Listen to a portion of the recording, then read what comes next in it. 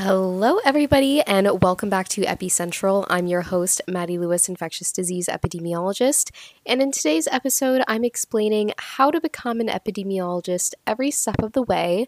But before we get started, I first have a segment called No One Asked But, where I give you my unsolicited commentary and opinions.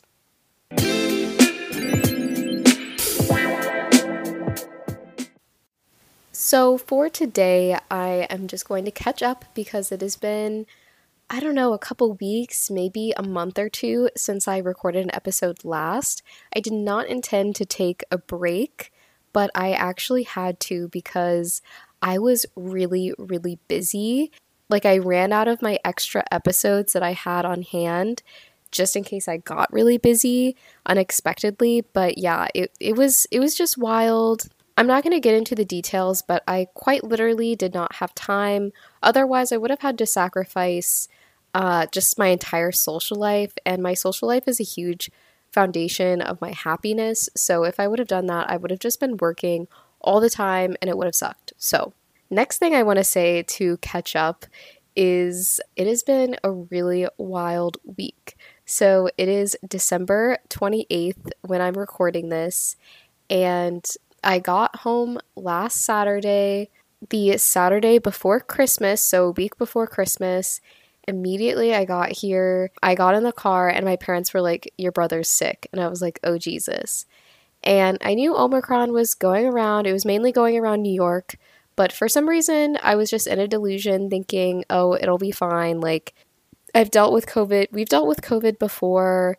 It's really contagious, but as long as you wear a mask and stay away from somebody who has it, then you're generally fine. However, I get home on Saturday night. The next day, my brother tests positive for COVID. And then Monday night, my mother gets sick with COVID, gets sick with respiratory symptoms. Tuesday night, my dad and I get sick with respiratory symptoms. My mom and dad take at-home tests. They're testing negative. Thursday, we go and get PCR tests. My mom tests positive. My dad and I test negative. And then on Saturday, on Christmas, my dad and I decided to take at-home tests, and we were both positive. So yes, my entire family got COVID the week before Christmas. I think a lot of other families went through the same exact scenario where they all got sick at the same time, or one by one they got sick, and it's just a really crappy situation. So Christmas was canceled. Obviously, we didn't get together with any family members. We had some family and friends bring us groceries and stuff that we needed from the pharmacy. We are all okay. We all got sick somewhere between a cold and a flu, so it was more severe than a cold, but less severe than influenza, if that makes sense. So our symptoms were scratchy throat, cough, congestion. You might be able to hear my congestion still. It's still a little bit there, but it's basically gone. And then just generally not feeling well, feeling tired, and swollen lymph nodes. We all really had the same symptoms. If you're wondering, my whole family is vaccinated. However, my brother does only have one dose. He did have more severe symptoms than the rest of us. His cough was a lot worse. For a second there, I think it seemed like he might have had bronchitis, because even on, I think it was his 9th, 10th, 11th day, he was coughing really, really badly still, to the point where it was just sounded really concerning. And we thought he might have to get medical attention, but he went to the pharmacy and got some Broncaid, which is some kind of bronchodilator, I think, kind of like an inhaler, and that helped relieve some of the symptoms, and it's getting better now. He still has a cough, and he's not allowed to go to work until his cough goes away. So there's that. And then my parents and I were better. My mom was the second sickest because she actually got strep throat on top of her COVID diagnosis. So she got COVID, and then I don't know how she got strep throat. I mean, obviously from strep bacteria. I don't know if it was I don't even know if strep is opportunistic and she was just sick, and so or if she picked it up from somewhere. Who knows? but she got it and she had to get antibiotics and it cleared up very fast, but she's still taking the antibiotics. And then I was like the third most sick, if that makes sense. And I'm fine. I'm like 95% better now. It's been 7 days. And then my dad was the least sick, and his was the closest to a cold, but not quite just a cold. So Omicron is real. No, it's not just the cold. It's a little bit worse for a lot of people, even who are vaccinated. For some people, it might just feel like a cold. It might just feel like a scratch in their throat. But I can tell you, I'm 24. I'm very healthy. I exercise. I eat quite healthy every week, and it was still worse than a cold for me. Also, I posted all of this on my TikTok, so I'm sure anybody listening to this probably found me through TikTok, but go check those out. They went, like, some of them nearly went viral. It's been really interesting. I've gotten a lot of, like, views on TikTok recently through my COVID videos. So yeah, it's been a ride. I thought I could ride this pandemic without ever getting it. I figured there's a chance I'll get it, but I've been really careful through this whole pandemic. However, Omicron is very, very contagious. Could not prevent that one. Okay, now let's get into the episode now that we're caught up for the most part. So in one of my latest episodes called How to Become an Epidemiologist, we went over what you need to do to get admitted into a MPH program. So what work experience, classes, majors, how to apply, etc. Now in this episode, part 2, we're going to go over deciding where to go and how to prepare for grad school and what to expect. So if you made it through episode 1, you know how to apply. But after you get in, because you're all smart and amazing and accomplished, so I know you will have multiple choices of where you want to go. So how do you make that decision? Just like when you're deciding where to go to college, there are similar factors to consider for where to go to grad school. So number 1, of course, is location. And these are not in order of importance, by the way. I just put them in a random order. So number 1, location. Will you have to move, and do you genuinely want to or have to move? So for some people like myself, grad school was the first time they are moving away from their hometown or home state. When I went to college, it was 30 minutes away from where I went to high school. So even though in college I was away from my parents for a couple of years, I didn't know exactly what it was like to be 100%, have a clean slate, and completely start over in a new environment. And if this is you, please know that the transition is not always easy. For most people, it's actually pretty hard. I'm not going to lie. But I do think that starting over can be a really wonderful thing. Anyway, location can be really important for grad school. For most epidemiologists, your master's is your last major step in your formal education.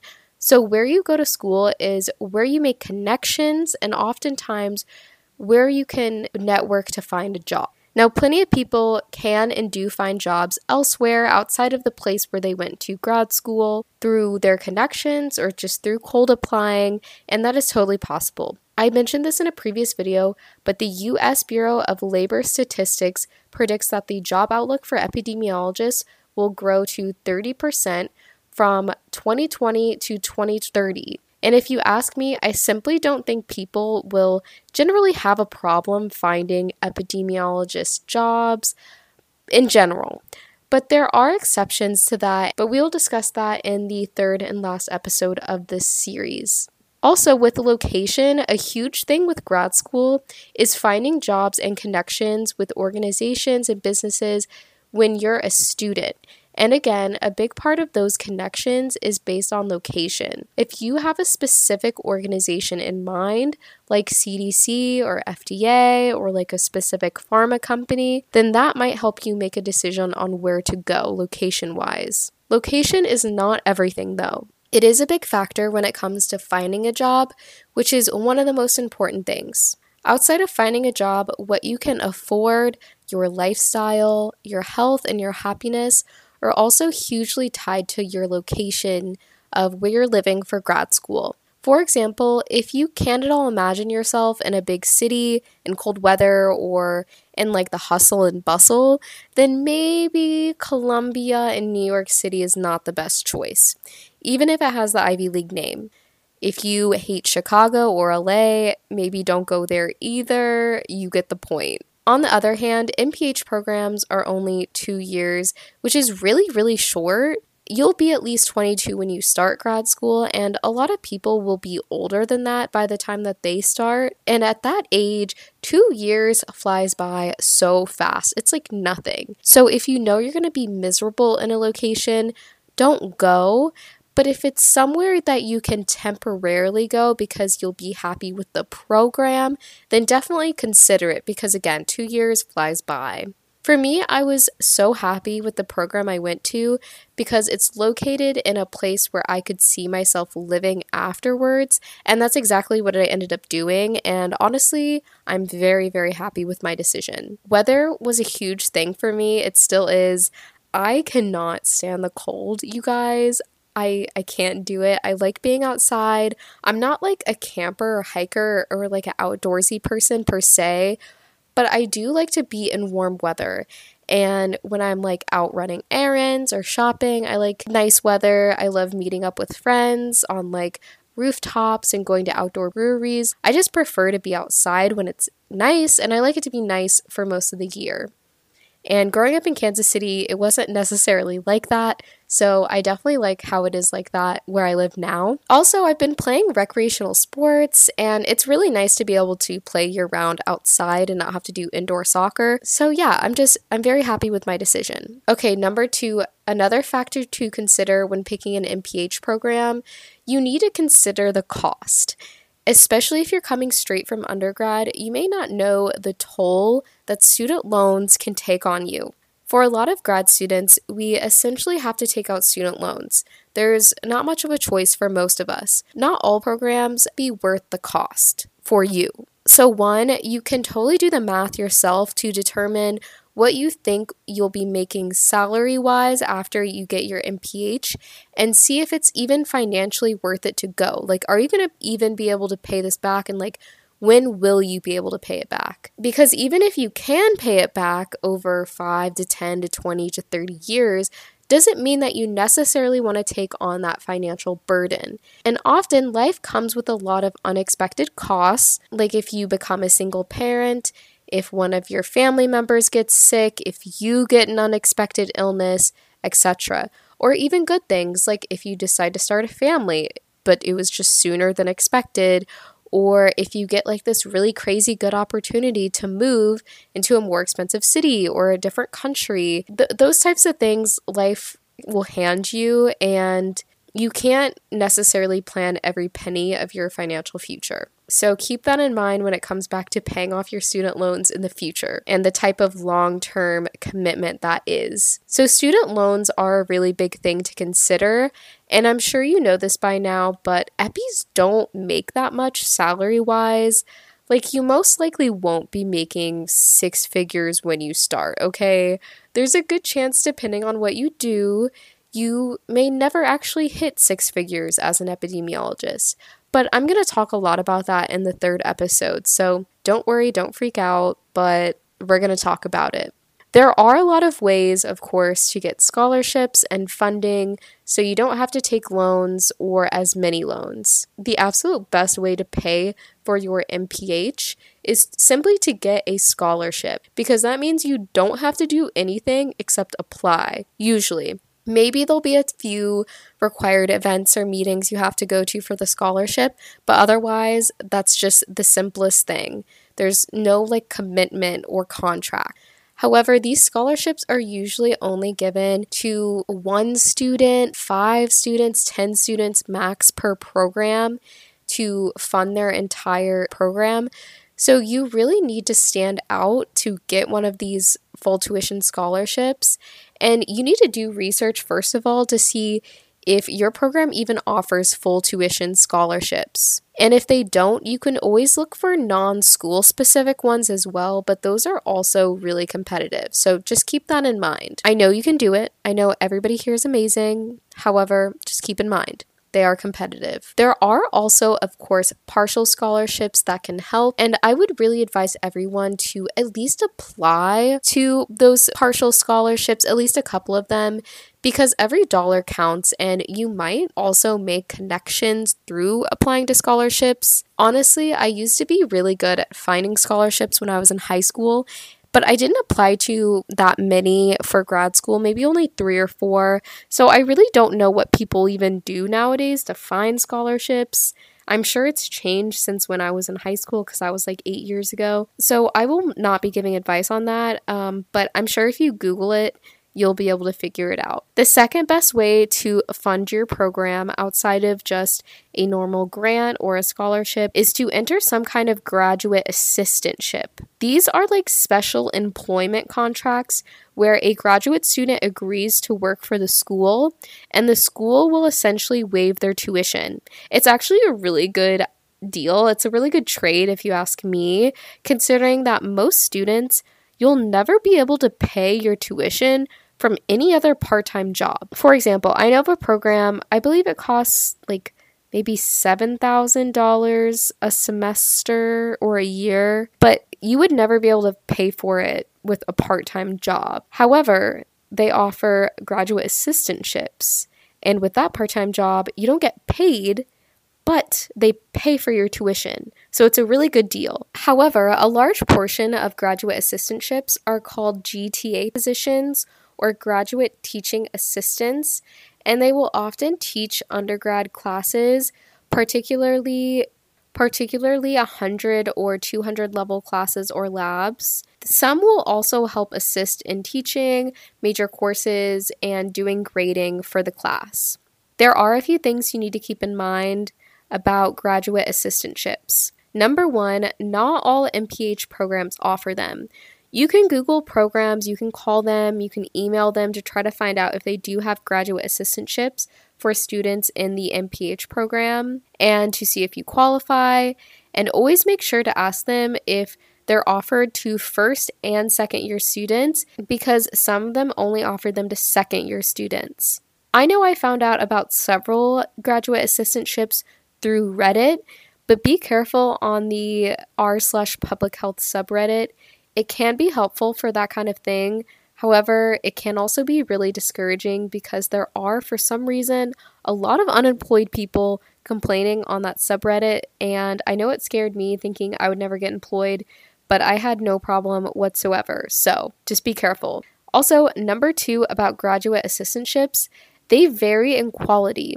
I mainly hear about this issue when it comes to PhD students. However, it definitely applies to master's students as well. But some graduate assistants are genuinely overworked, exploited, or even abused. I'm not saying that to scare you, but it is an actual systemic issue that happens in academia. So do your research and don't be afraid to look at news coverage and even find students on LinkedIn and maybe ask them about their experiences directly. Just make sure that they're happy and would recommend that program or their job to other students. You could even ask them about their life balance if they're willing to share that information. And again, I hope that it doesn't scare anyone, because I do think a lot of graduate assistants are happy and probably feel lucky to have the opportunity to work for their tuition, but just do your research.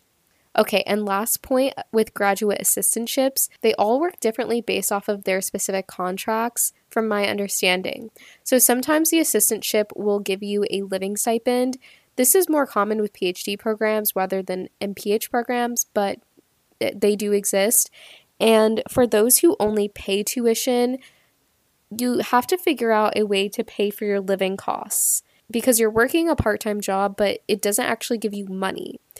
So some people who can will live at home with their parents, others will have to save a ton of money, and some have their parents who help pay, some use loans, and some people may be able to find another job, but unless you're working at least 20 hours a week at your paying job, which would actually make you a full-time student and a full-time worker, then you probably can't afford to just pay for your living expenses.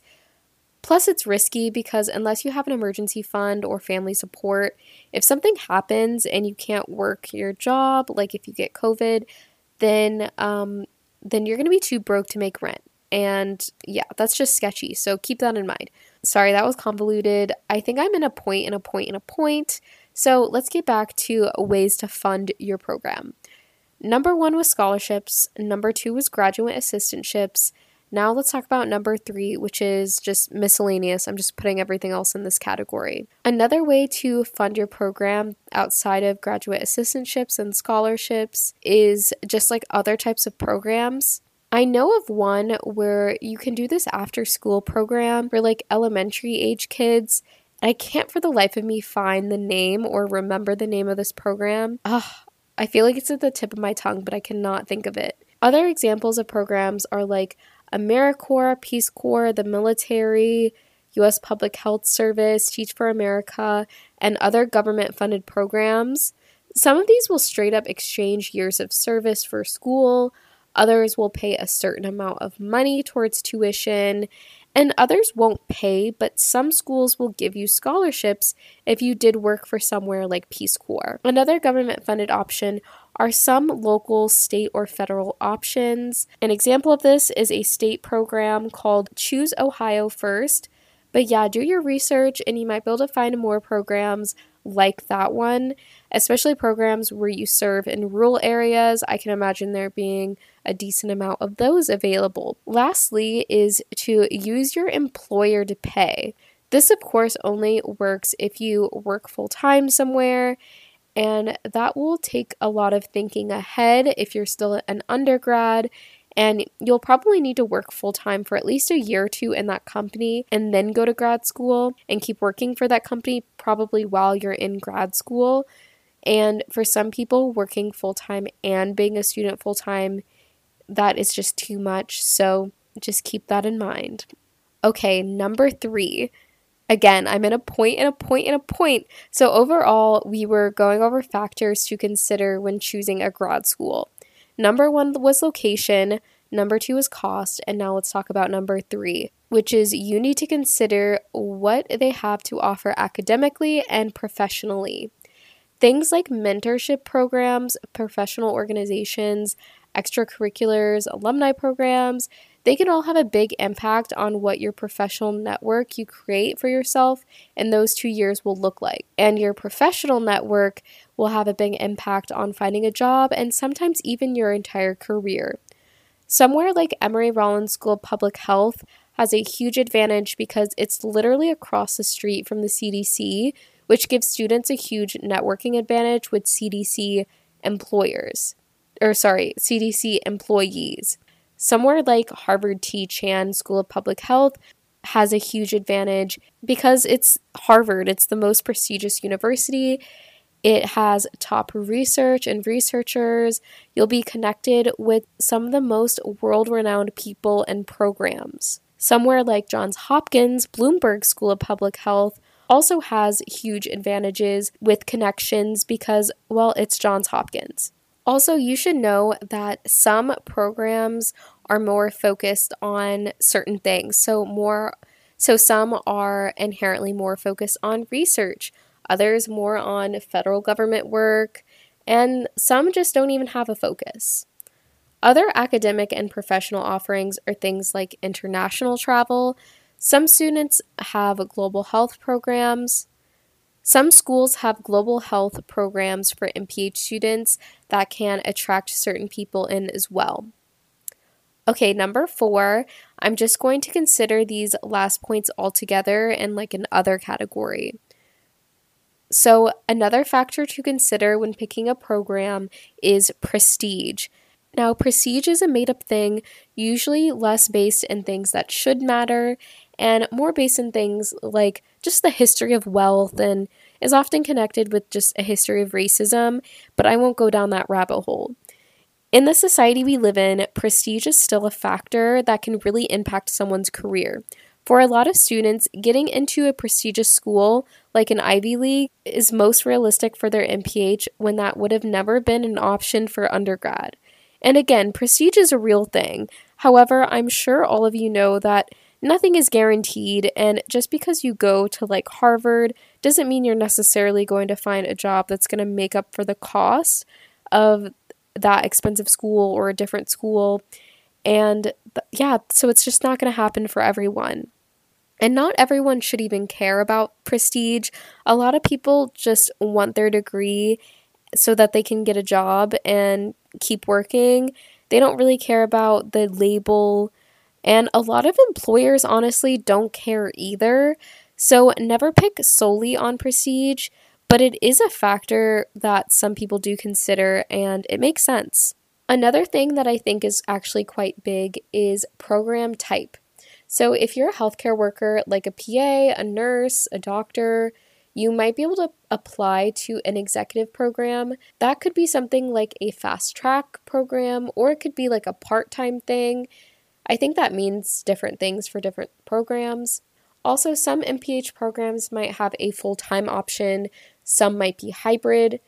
Others, like ones with asynchronous classes, are better for full-time workers doing school full-time or part-time along with their careers. Other MPH programs are also dual programs.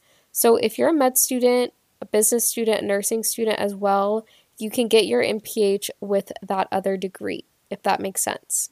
Okay, now the last thing I want to say about picking a grad school, which probably should have been discussed in episode 1, but I forgot. Consider leaving the US. Now, I know very little about this because obviously I never did it. I don't have any friends who have done this. So you guys are going to have to do this research on your own, but it is absolutely possible to get a college degree or a graduate degree outside of the United States. And I think that would be a really incredible, amazing experience. And a lot of times it is considerably more affordable. So not only could you go to college, let's say in like France, but it could be significantly cheaper than going to college in Kansas, which is wild to me. Sometimes it is actually completely tuition free or just like half the price of what you would pay here. So it just totally depends, and only a portion of students would even be able to pull something like that off. I know a lot of people, they don't want to leave their family, like they have responsibilities at home that they can't leave. But if that is even at all possible for you, I would definitely think it's worth looking into. However, I can't say I regret any of my academics so far in life, but I do regret not at least looking into going international for college or for grad school. So do your Googling, look into YouTube and TikTok and wherever to find Americans who did this and what they think about their programs. Oh, and you don't always need to learn a new language for these programs. There are plenty of European universities that are totally in English and are English friendly.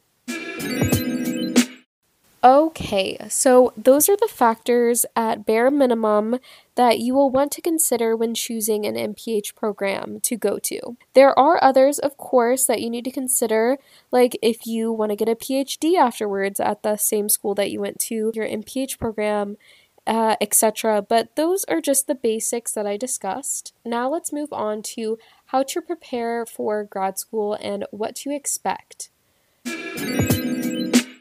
So there is no number one thing all students need to do to prepare for their MPH program. There isn't like one book to read or things you need to learn beforehand, but here's what I personally think you should do to prepare. I would mentally prepare for the life change that is ahead. For some people, it is relatively minimal. For others, they will be moving cities, states, or even countries. And actually preparing yourself mentally, I think, is really important. You can do this by journaling, talking to friends or family, going to therapy, deciding who you want to be in this new life, if you want to make any changes to yourself. You could listen to other students online, talk about their transitions to grad school. You can even watch YouTube vlogs of people who went to grad school, etc. It might sound silly, but I do think it's a good idea to prepare yourself mentally. Then, of course, there are the physical preparations with logistics. Like, how are you moving there? Should you try to find furniture now or in your new location? One of my friends had to ship his car from one coast to another to have it for grad school. Will you sell your car? And will you need a new one? Are you going carless and using public transit? Are you going to have to find an apartment and a roommate? And of course, do you need to save money before you go? If anything is obvious to you guys listening, I'm no financial expert, okay? And I think I'm legally required to say this. None of this is financial advice. Don't sue me. But what I do have to say is saving up money in the form of an emergency fund is one of the single best financial decisions I've made for myself. An emergency fund is a designated savings account that you make for yourself that is separate from a normal savings account because the emergency fund is only, and I mean only, used for emergencies. Any amount in this emergency fund, even as small as $500 to $1,000, is extremely useful. But a lot of financial experts will recommend at least 3 to 6 months of living expenses in your emergency fund. So if it costs you $1,900 a month for the bare minimum like rent, utilities, insurance, and bills, then that means that you ideally will have $5,700 saved in your emergency fund at any given time. And I know that some people are thinking, oh my God, that's literally impossible. And for some, probably many people, it is entirely impossible to spare any money because you're either paycheck to paycheck or you're just straight up negative most months and using credit cards or borrowing money from family or whatever. And if you're in a situation like that, then yeah, like that's obviously not going to work. However, I'm guessing that if you're listening to my podcast about getting into grad school and becoming an epi, then you likely have some level of financial stability, most likely for the majority, and can figure out how to make this work for you. Even if you're broke, I know I was broke in college and through grad school, but, and I think nobody wants to hear this, but if you can afford to get yourself a coffee and go out with friends every week, in most circumstances, you are also able to spare a couple of dollars every week for your emergency fund. And if you plan things early, like when you're in college, then it makes it even easier. Spare a $50 bill from your birthday money, spare $200 from your tax return, spare $30 off your paycheck, and in a year or a couple of years, you'll have a full emergency fund. But again, this is not financial advice. It's just been really important for me to have one. And again, it also doesn't have to be 3 to 6 months. Even having a small amount like $500 just in case your car breaks down and like something crazy happens or you lose your job or whatever, having an emergency fund is imperative. Young people especially, but honestly everybody, underestimates the costs of unintended circumstances. That's partially because those circumstances are, well, unintended. I don't intend for my dad to lose his job, God forbid, and lose his health insurance and then need to go to the doctor. But if he did, I would be able to make sure that he can go because I have an emergency fund. Well, hopefully he has one too. And I always want to make sure that I can cover myself or even a close family member if something just absolutely crazy happens. We are in a crazy, wild pandemic, and a literal coup tried to take over the American government last year. So let me tell you, anything can happen, you guys. Be prepared and just have money set aside for emergencies. Anyway, how are other ways to prepare for grad school? Well, I would suggest having the right clothing. No, this is not an excuse to go buy an entirely new wardrobe if you can't afford it. But if you are coming straight from college and you're one of those girlies whose entire closet is t-shirts, leggings, and sweatshirts for class, then sister, you need to get the right clothes for grad school. In most grad school settings, it is perfectly acceptable to wear casual clothes, but keep in mind, casual in undergrad and grad school might be a little different. Most people in grad school wore jeans or like a casual shirt to school. Nothing crazy and nothing fancy. Some people did often wear sweats or t-shirts. Other people often wore professional clothes. But I personally wouldn't recommend wearing sweats and t-shirts all the time. I would say it's better on most days to look more presentable than gym attire. However, I do think it's totally fine to occasionally wear like gym clothes and stuff, like that's totally, totally fine. But most of the time, I would try to look at bare minimum casual, like jeans. Like, even if they're ripped, honestly, just, yeah, I just think that's better. One thing I think all grad students need is at least one outfit that is fully business attire, like business, and one or more outfits for business casual.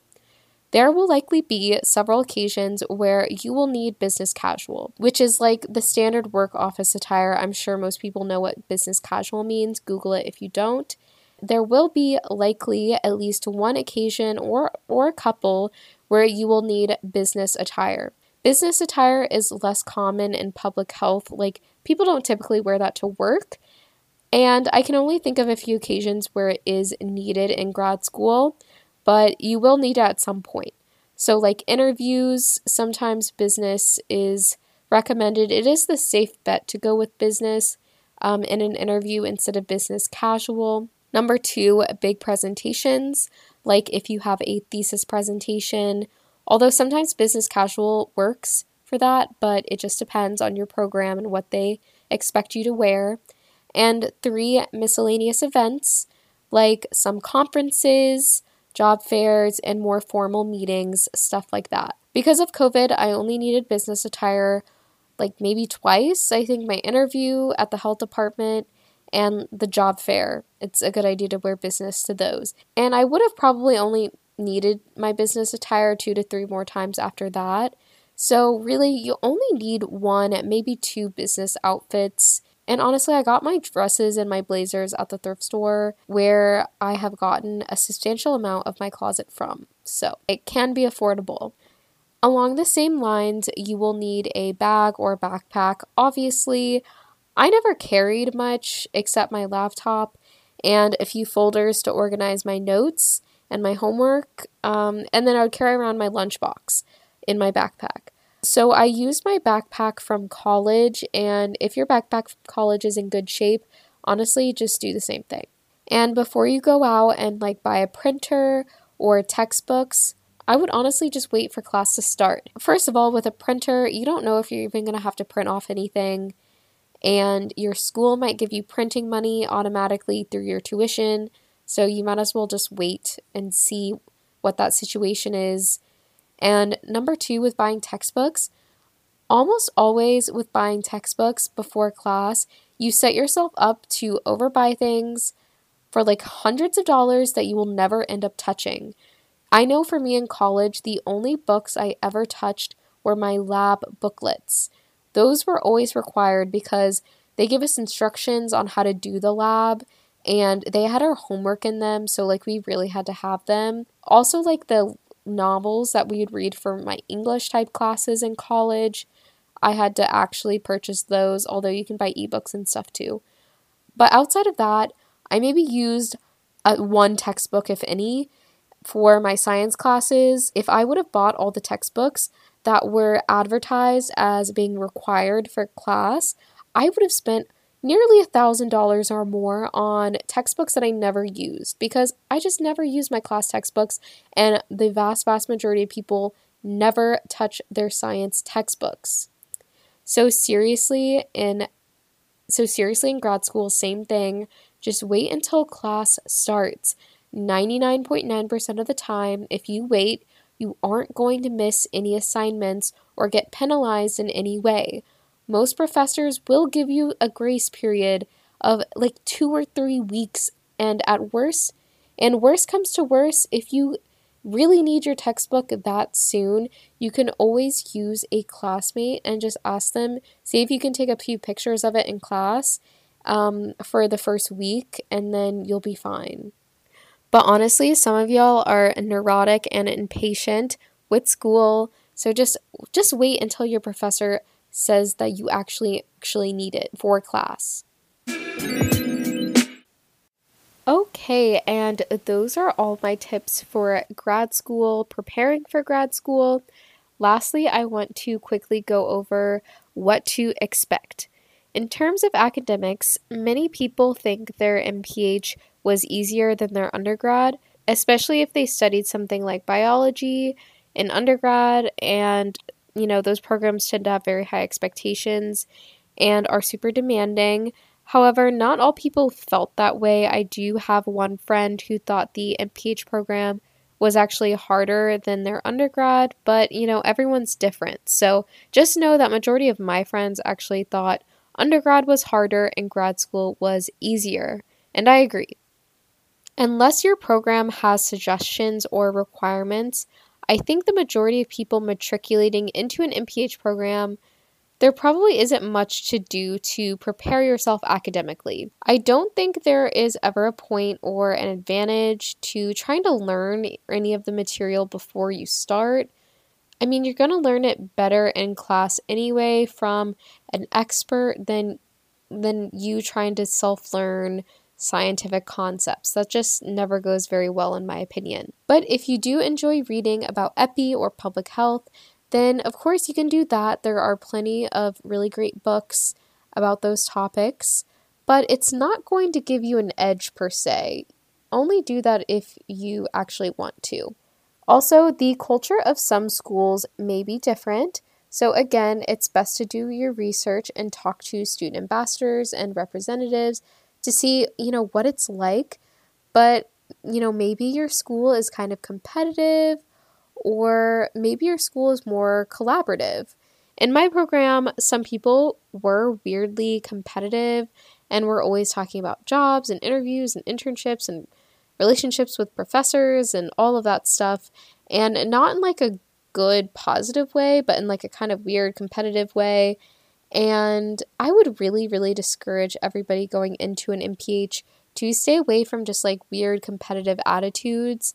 No matter the environment, I think it's honestly best to either move in silence and just vibe out in privacy or with a close circle, or if you're extroverted like me and you can't shut up, then just come with a good attitude of like gratefulness and collaboration and encouraging your classmates to do well and all of that. Your classmates, like celebrate your classmates when they have their accomplishments and lift people up and help people with their homework, stuff like that. Don't girl boss and gatekeep and gaslight. It's a funny meme, but don't actually do it. The last thing I will say is, again, some programs might be a little more formal than undergrad, so stay professional, but at the same time, have fun. My grad school before COVID was literally so fun. I tried to stay a little more professional on campus and tried not to dress like too frumpy all the time. However, we did have many events where there was free alcohol, and getting buzzed or even belligerently blackout drunk was actually perfectly normal at certain school events, believe it or not. So just have fun and vibe out. So for everybody going for their MPH listening to this, I hope this was helpful and I hope you have a really fun and worthwhile 2 years. Okay, have a good week. Bye.